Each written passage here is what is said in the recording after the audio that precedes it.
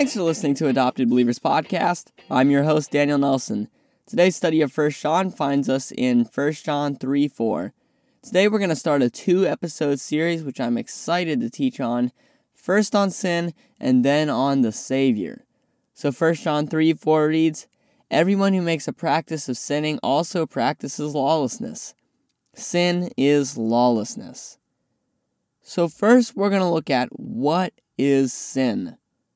So Wayne Grudem defines sin in systematic theology as sin is any failure to conform to the moral law of God in act, attitude, or nature. And I think that's a biblical definition, and I'm going to flesh that out a little bit. So first we're going to look to failure to conform to the moral law of God in action. So I'm going to give some examples of this commanded in the Bible.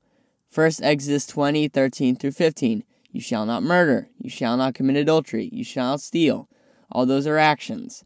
Ephesians 4:25. Let each one of you speak the truth with his neighbor. Telling the truth, that's an action. Ephesians 6:1. Children, obey your parents in the Lord. That is action, found in Ephesians 6:1. So this type of sin is actually the final step of sinfulness, as we'll see its origins later. So this is the failure to obey the actions God commands us to take, whether we do sinful actions or we don't do righteous actions. So next we're going to look at failure to conform to the moral law of God in attitude. Exodus 20:17 says, you shall not covet and it goes on to say anything that is your neighbor's. Matthew 5:28 says, everyone who looks at a woman with lustful intent has already committed adultery with her in his heart. Romans 11:16 reads, never be wise in your own sight. All of those are actions of the heart and of the thoughts. This type of sin is much easier to conceal and thus more deadly. This type of sin causes sinful actions. So, the actions we talked about stem from these attitudes and actions.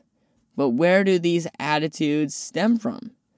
So next we're going to look at failure to conform to the moral law of God in nature. Jeremiah 17:9 reads, the heart is deceitful above all things and desperately sick. Desperately sick with what, Jeremiah? We'll see that in Psalm 51:5. Behold, I was brought forth in iniquity, and in sin did my mother conceive me. That is the disease we have. Sin.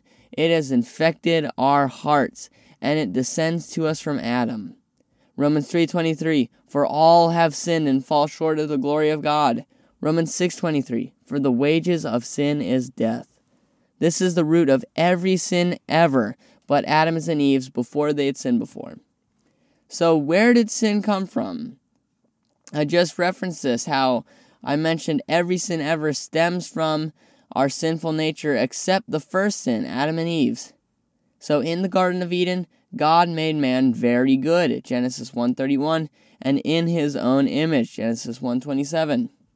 However, man distorted the image of God by sinning, introducing physical death for all creation and spiritual death for mankind.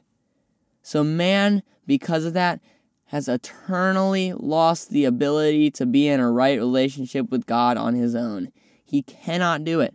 He needs someone infinite to live an infinitely perfect life to be sacrificed for man's infinite sins. That's a mouthful.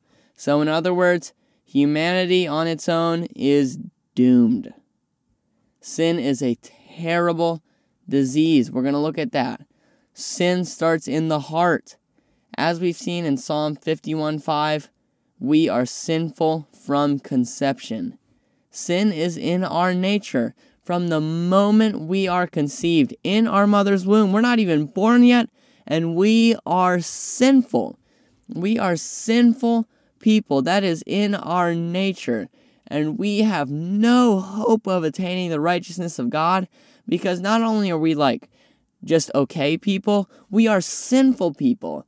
We're not even in the middle, half bad, half good. We are totally depraved. We are sinful. There is no hope in us.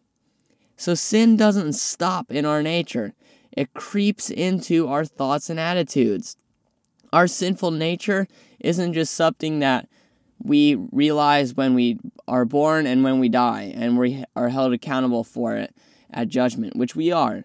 However, in the present life, it takes form into thoughts and actions of sin. Sin doesn't stop either in our thoughts and attitudes. It creeps into our actions. And so it is a process. Our sinful nature takes over our sinful thoughts, and then our sinful thoughts take over our sinful actions. And so this episode is not exactly the most encouraging or happy episode.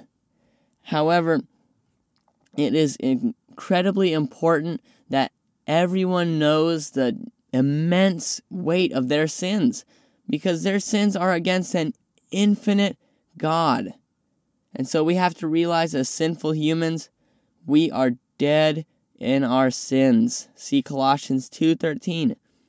As such, we cannot even want to repent and believe in God. We can't even want to go to Him. Our sinful nature is so bad, we can't even want to see the truth. We love the darkness, not the light, and we do not go to God. That is against our nature. We do not want to believe in God. On our own, we hate doing good things, and the good things we do stem from sin.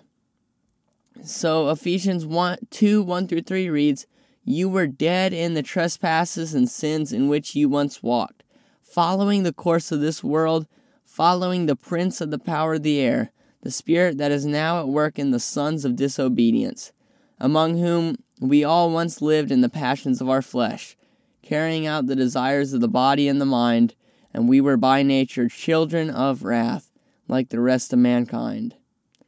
So in the next episode, we'll see why Paul is able to talk about believers' darkness in the past tense. However, right now we do want to explore the doctrine of sin. So notice how he says that we are children of wrath. By nature, we're children of wrath. It is in our nature to want to do good. We conform to our dad, wrath, sin. We are enslaved to the prince of the power of the air. And that is Satan. And we, like him, we are deceitful. We are born in sin. And we cannot desire the good. We don't want it. John 6:44, this is Jesus talking. He says, "No one can come to me unless the Father who sent me draws him." So we cannot even see God. We don't want to go to God. Jesus says that. We cannot go to Jesus unless the Father draws him. So on our own, we are totally hopeless. We're not drowning in the ocean. We're dead. We are dead and at the bottom of the sea. That's a lyric from Shai Linne's song. I think it's Election. I think that's the name of the song. However, I'm not exactly sure. I think that's it, yeah. And that goes to show you we are dead in our trespasses. We cannot save ourselves. We cannot do anything to merit our salvation because we are sinful creatures. So to summarize this, I hope that today the one thing you learn is we desperately need a Savior. And we're going to see who that Savior is in the next episode. Thanks for listening to Adopted Believers Podcast. Be sure to subscribe on your favorite podcast listening platform and share us with your family and friends. If you have any comments, questions, or concerns, please send them to me at daniel@adoptedbelievers.com.